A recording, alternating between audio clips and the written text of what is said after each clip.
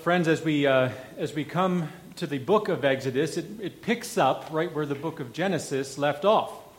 At the end of Genesis, as a refresher, Joseph, who was Abraham's great-grandson, had risen to a position of power within the Egyptian empire, due largely to his role in saving Egypt from a famine that otherwise decimated the region. As a result, Pharaoh, the ruler of Egypt, allows Joseph to bring his family into Egypt, where they could reside in peace and stability. So Joseph's father Jacob and all of his brothers and all of their families come to Egypt, where indeed they do reside. And at the end of Genesis, we learn that Joseph died there, having aged 110 years. So as the story of the Exodus begins, we learn that all of the descendants of Israel continued to dwell in Egypt, even after Joseph's death. And for years, the children of Israel were fruitful, and they multiplied, and their communities and their families were growing. But after about 400 years, something changes in Egypt for the people of Israel. And we pick up our reading for this morning at that point. So if you would, please open your Bibles and join me in reading Exodus chapter 1. We're going to start at verse 8 and then read through the rest of the chapter. Friends, this is indeed God's word. Then a new king, to whom Joseph meant nothing, came into power in Egypt. "Look," he said to his people, "the Israelites have become far too numerous for us. Come, we must deal shrewdly with them, or they will become even more numerous, and if war breaks out, we'll join our enemies, fight against us, and leave the country." So they put slave masters over them to oppress them with forced labor. And they built Pithom and Ramses as store cities for Pharaoh. But the more they were oppressed, the more they multiplied and spread. So the Egyptians came to dread the Israelites and worked them ruthlessly. They made their lives bitter with harsh labor in brick and mortar and with all kinds of work in the fields. In all their harsh labor, the Egyptians worked them ruthlessly. The king of Egypt said to the Hebrew midwives, whose names were Shiphrah and Puah, when you are helping the Hebrew women during childbirth on the delivery stool, if you see that the baby is a boy, kill him. But if it is a girl, let her live."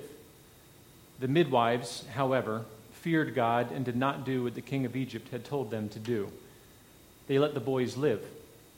Then the king of Egypt summoned the midwives and asked them, "Why have you done this? Why have you let the boys live?" And the midwives answered Pharaoh, "Hebrew women are not like Egyptian women. They are vigorous and give birth before the midwives arrive." So God was kind to the midwives, and the people increased and became even more numerous. And because the midwives feared God, he gave them families of their own. Then Pharaoh gave this order to all the people: "Every Hebrew boy that is born you must throw into the Nile, but let every girl live." Heavenly Father, this is for many of us a familiar passage, so we ask this morning you would give us ears to hear this anew, to hear this in a fresh way, to hear what it is that you would say to us through your holy word. All this we pray in Jesus' name. Amen. Well, in 1937, the Academy of Motion Picture Arts and Sciences created a new award category that was going to be recognized that year at the 9th Annual Academy Award, or Oscars, ceremony. And that category was the Best Supporting Actor category. Now, the intent of this award was to recognize outstanding performance in a role while working in the film industry. And so the $10,000 question is, does anyone here know who the awardees were in 1937 for Best Supporting Actor or Best Supporting Actress? I didn't think so, neither did I. But for the record, for Best Actor, it was Walter Brennan for his role in the film Come and Get It. And for Best Supporting Actress, it was Gail Sondergaard for her role in the film Anthony Adverse. Yeah, I didn't know those either. But the Academy created this category because they recognized that within the film or within the structure of a story, there are characters who are absolutely critical to advancing the plot of the story, even though they may not be the leading characters. They recognize that most, if not all, stories have these supporting roles without whom the story just wouldn't make sense. So as examples, I'd like you to think of Rita Moreno who played the role of Anita in West Side Story, not the focus of the story, but very critical to keeping that story moving forward. Or think of Louis Gossett Jr. as he played that Marine Corps gunnery sergeant in An Officer and a Gentleman. He's not the main protagonist in the film. He's not the focus of the story, but certainly the rest of that story would not have made sense if not for Louis Gossett Jr.'s portrayal of that role, of that character. They aren't the lead characters, they aren't the focus, but they're still no less important to the plot. In this first chapter of Exodus, we are introduced to two characters who play a critical role in God's unfolding narrative for the people of Israel. Now, most Christians and most Jewish believers would also agree that Moses is the main character in the book of Exodus, meaning that we believe and we agree that Moses is the primary vehicle through which God is accomplishing his purposes during the time of the Exodus. But Moses was not alone in what he accomplished. And here we meet two supporting characters in Exodus chapter 1, Shiphrah and Puah. So who were they? What did they do? Why did they do it? And what does this tell us about being a supporting character in God's unraveling story? First, who were they? Well, we're fortunate in that everything we know about these two women, that is to say, everything that Scripture tells us about these two women, is found right here in this chapter. So in one sense, we don't know much about them. If we look back at verse 15, we see that the king of Egypt said to the Hebrew midwives, and this phrase here, Hebrew midwives, could also be accurately rendered as midwives to the Hebrews. So we don't know for certain if they were ethnically Hebrew or they were ethnically Egyptian, and I would argue that it really doesn't matter all that much, but we do know that they were midwives. We know that they worked with babies. That is one thing that we know about them.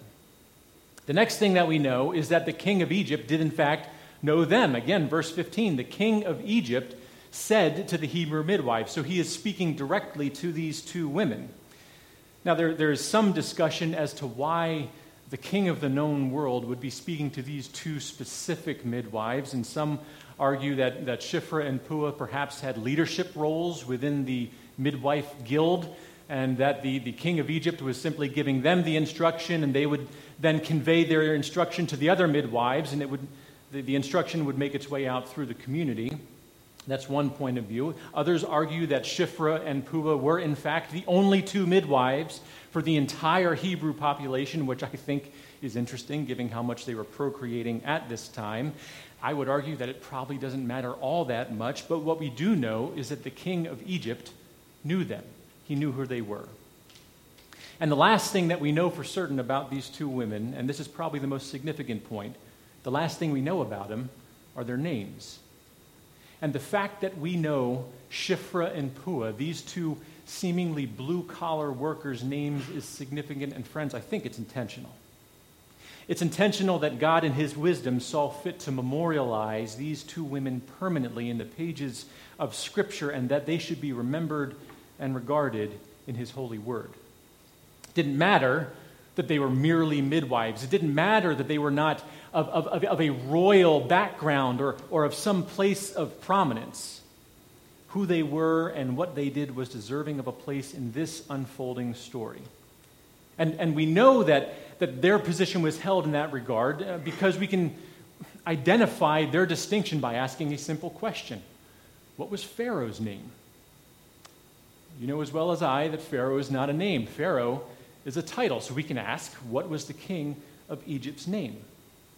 In truth, this is a point that's not completely unknowable. It's possible that we could do some research and look at some extra biblical sources and try to align some historical timelines. So if we were asked, who was the king of Egypt during the beginning of the time of the Exodus, we could respond by saying, well, I've studied Egyptology, and I've cross-referenced the archaeological record with the biblical record and studied the population dispersions at that time, and I've overlaid the biblical narrative, which says that one of the storehouses was named Ramses, and there were many other pharaohs named Ramses at that time, so probably, the king of Egypt at the start of the Exodus might have been named Ramses. Okay. Well, do you happen to know the name of two blue-collar midwives at the time when Moses was born? Oh, yeah, that's easy. Shiphrah and Puah. Well, how do you know that? Because it says so in the Bible. Now, I'm intentionally reducing this quite a bit, but what I think the reader is to understand is that what these two midwives did, what they accomplished by the grace of God, was more worthy of memorialization than the most powerful man in the known world at that time. So let's pivot now to that point. What is it that Shiphrah and Puah did? And I feel that if we were teaching this lesson to a group of gathered Sunday school children, our kids would likely point out that what Shiphrah and Puah did was tell a lie. And on the face of the situation, that's exactly what's happened here. The king of Egypt gave a command that these two midwives were to commit infanticide. Shiphrah and Puah refused to carry out that command, and then when they were confronted as to why they had not done what the king commanded, they told a lie. Look again at verse 18 and 19. The king summoned the midwives and asked them, "Why have you done this? Why have you let the boys live?" And they answered, "The Hebrew women are not like Egyptian women. They're vigorous, and they give birth before the midwives arrive." So not only did they lie, but they threw in a little backhanded insult as well, right? These Hebrews, they're not like your weak Egyptian women that need all kinds of support in labor. These Hebrews are old school, and they procreate in old school ways. So not only did Shiphrah and Puah defy the king's authority, but then they lied to his face about it. And both of these things would have been punishable by death. In a couple months, it's interesting that a new semester in seminaries will begin, and undoubtedly there will be first-year biblical ethics students or first-year Exodus exegesis students who will be challenged with the point that we find here in this text. What does it mean that Shiphrah and Puah lied? And it's possible that they will be asked by their professor, what does it mean that they bore false witness?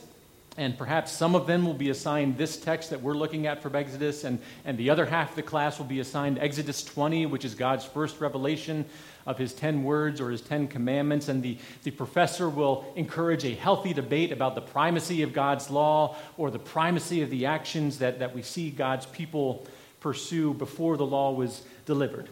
And inevitably, some will argue that, well, God's law had not yet been revealed to Moses, so Shiphrah and Puah would not have been beholden to the restrictions therein. Others will argue that their actions when they lied were the lesser of two evils, and because of that, they were justified in what they did.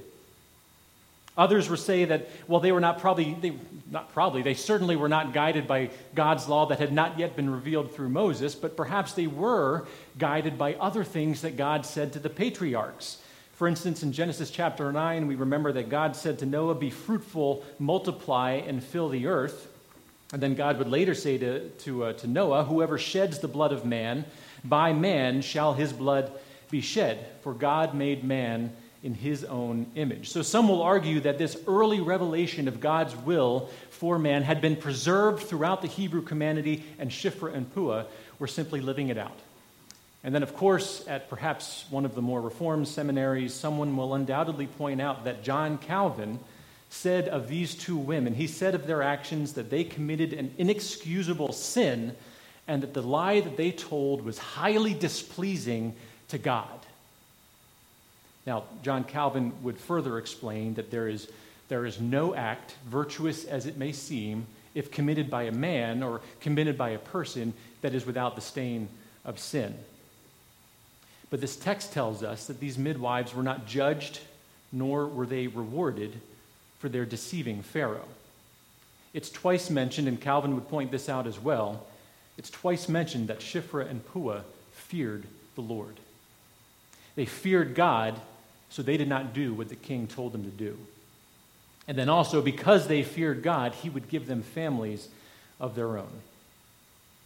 Now, fear is a subject that is wrestled with throughout the Scriptures.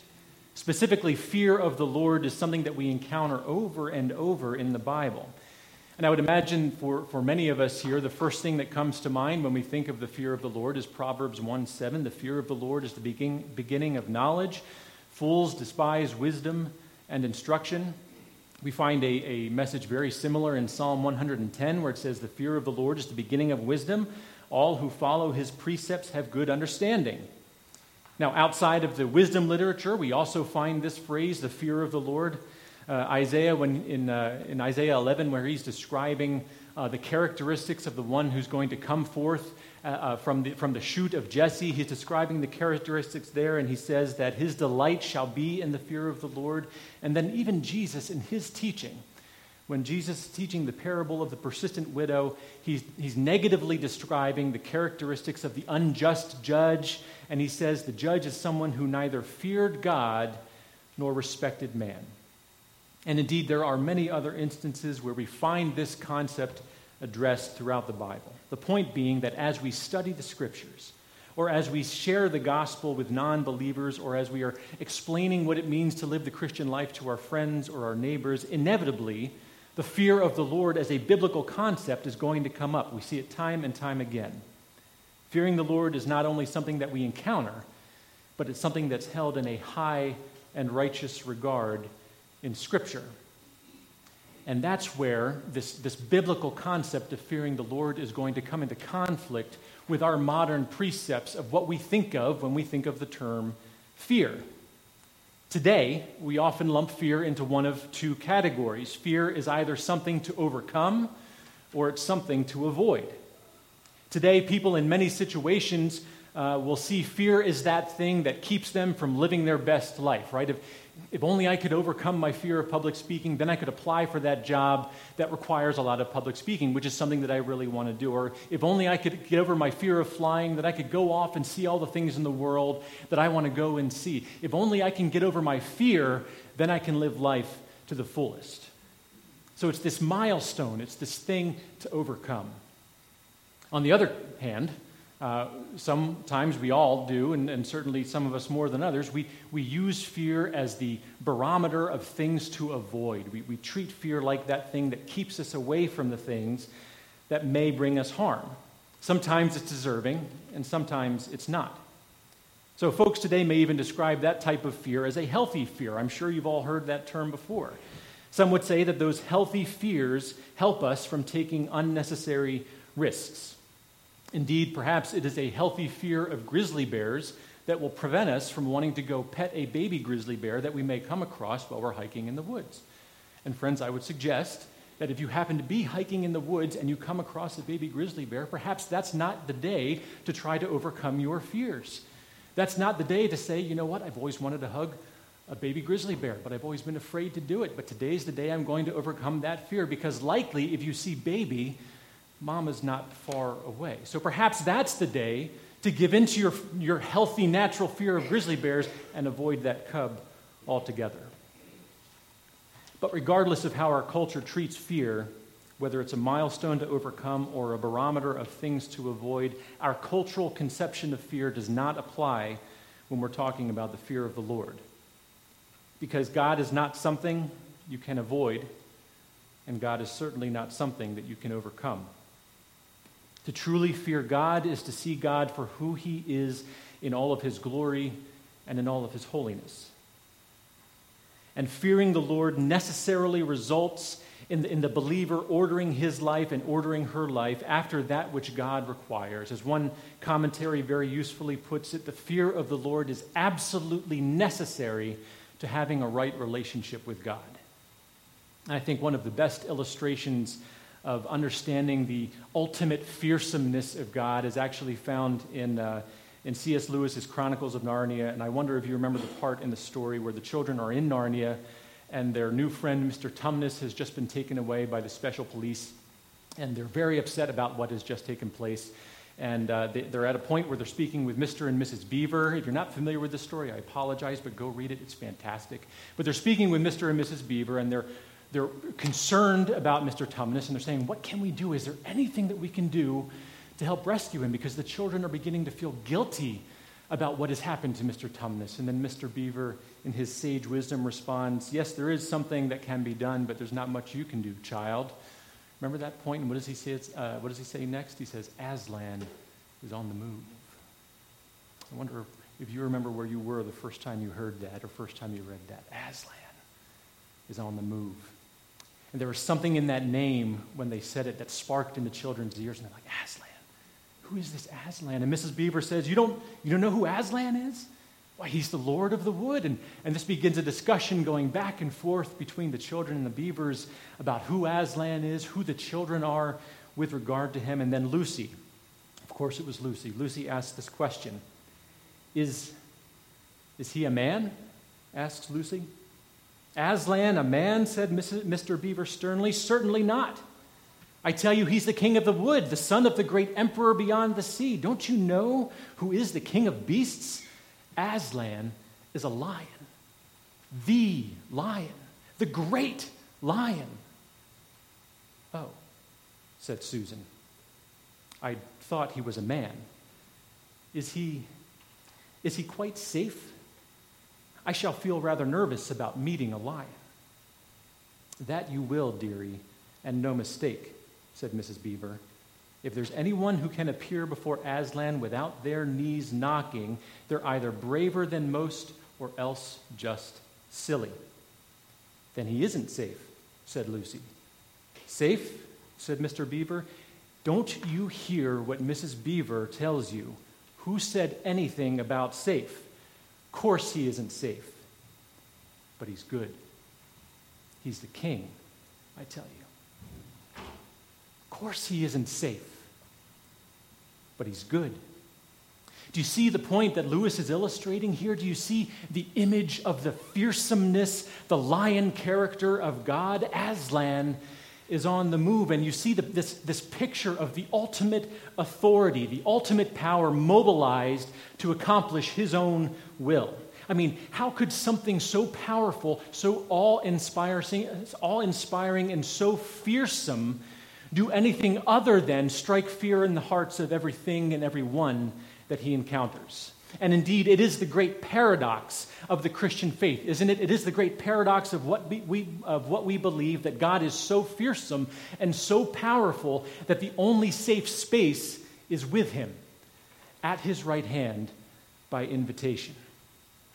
God the Father invites his children to dwell with him by virtue of the work and action of Jesus Christ, so that the only safe space is right there with Jesus. He's so fearsome that the only thing left to do with that fear is to be with him. You cannot run away from the lion, nor can you overcome him.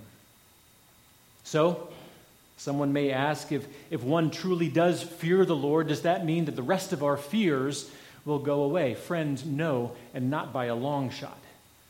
The reality of our living in our fallen world guarantees that there will never be a shortage of things to be afraid of.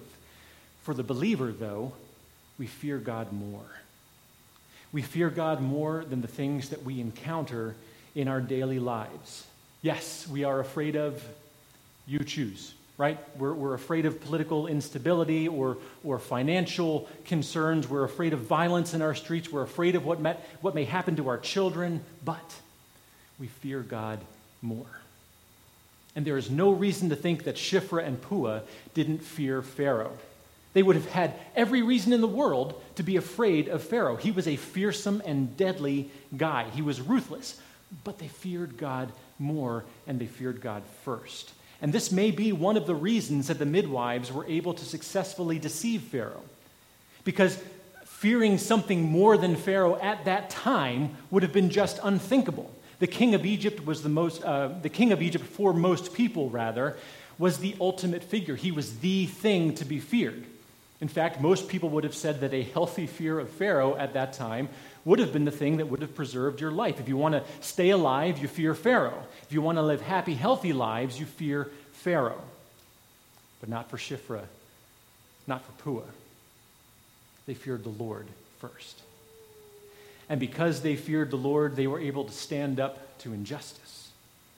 Because they feared the Lord, they had the courage to manipulate and to undermine the ruler of the known world, ultimately contributing to his downfall, if you think about it. Because they feared the Lord, they were blessed with families of their own.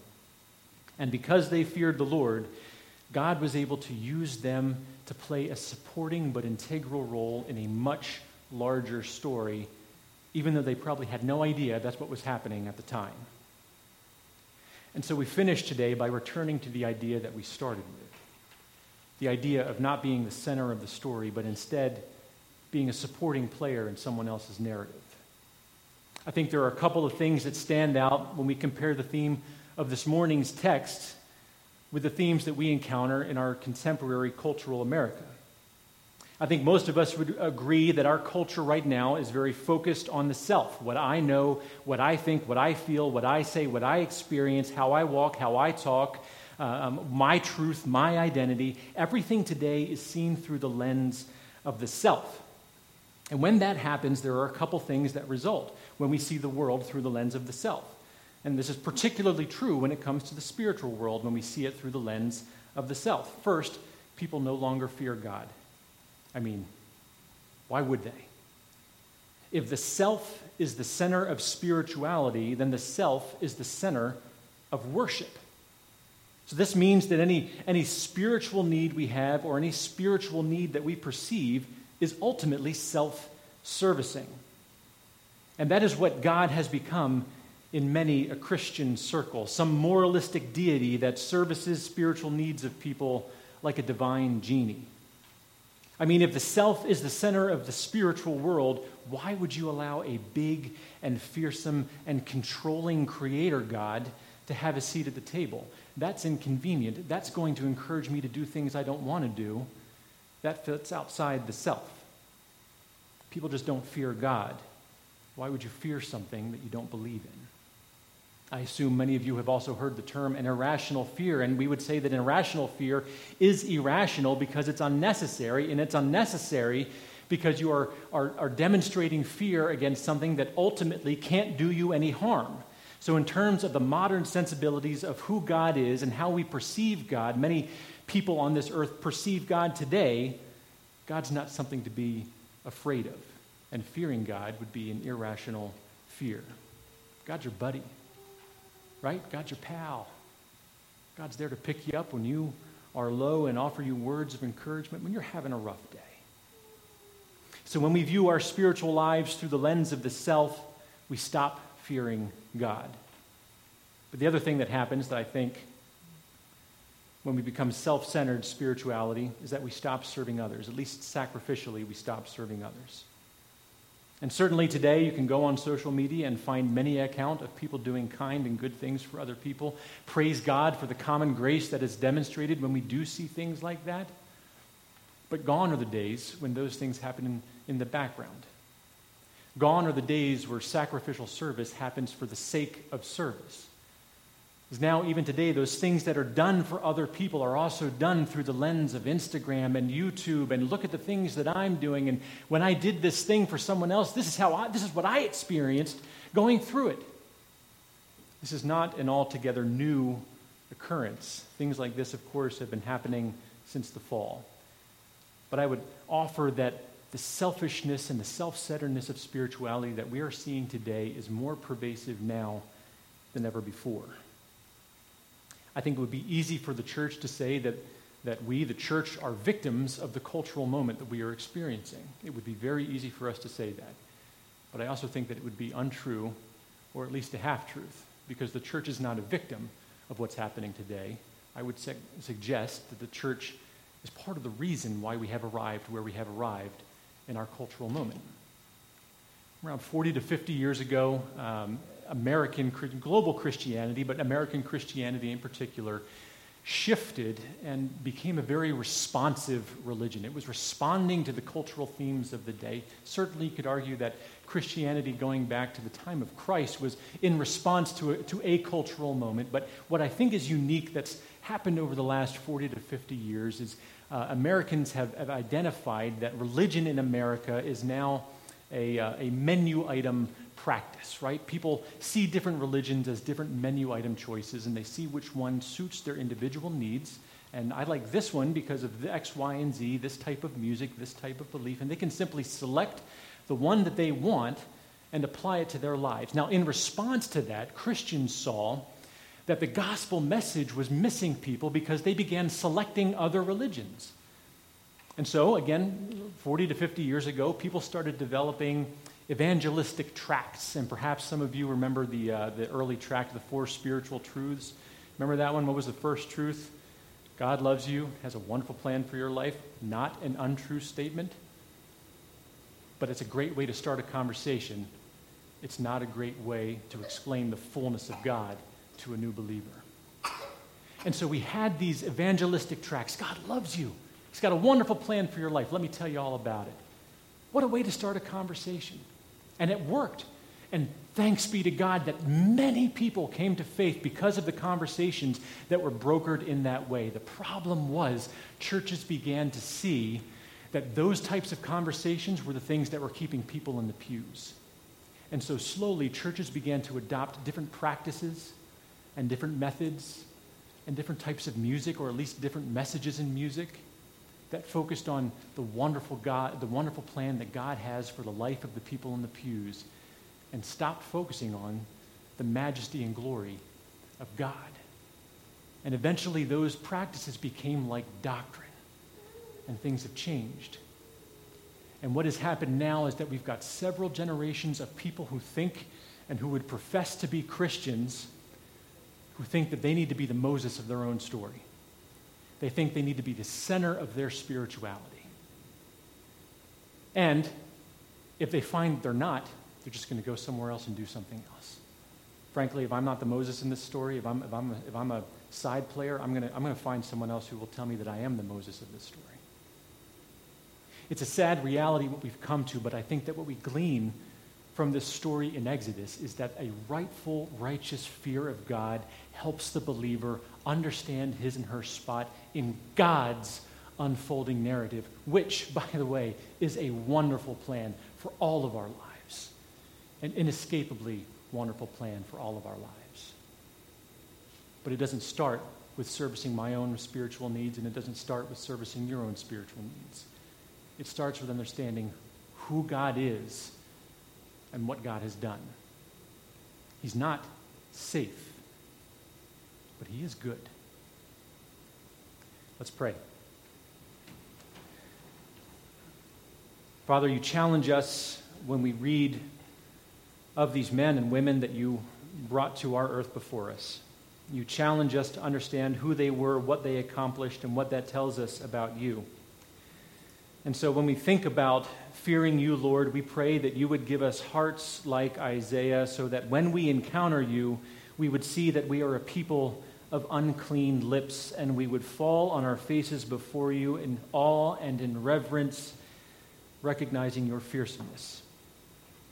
But Lord, we also thank you that through Jesus Christ, we have a seat close to you at your right hand.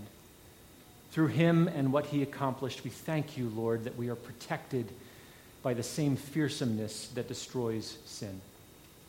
So be with us this week, Lord. We pray that we would live in light of your fearsomeness, that we would fear you, that we would not live our own self-centered spirituality first. All this we do pray in Jesus' name.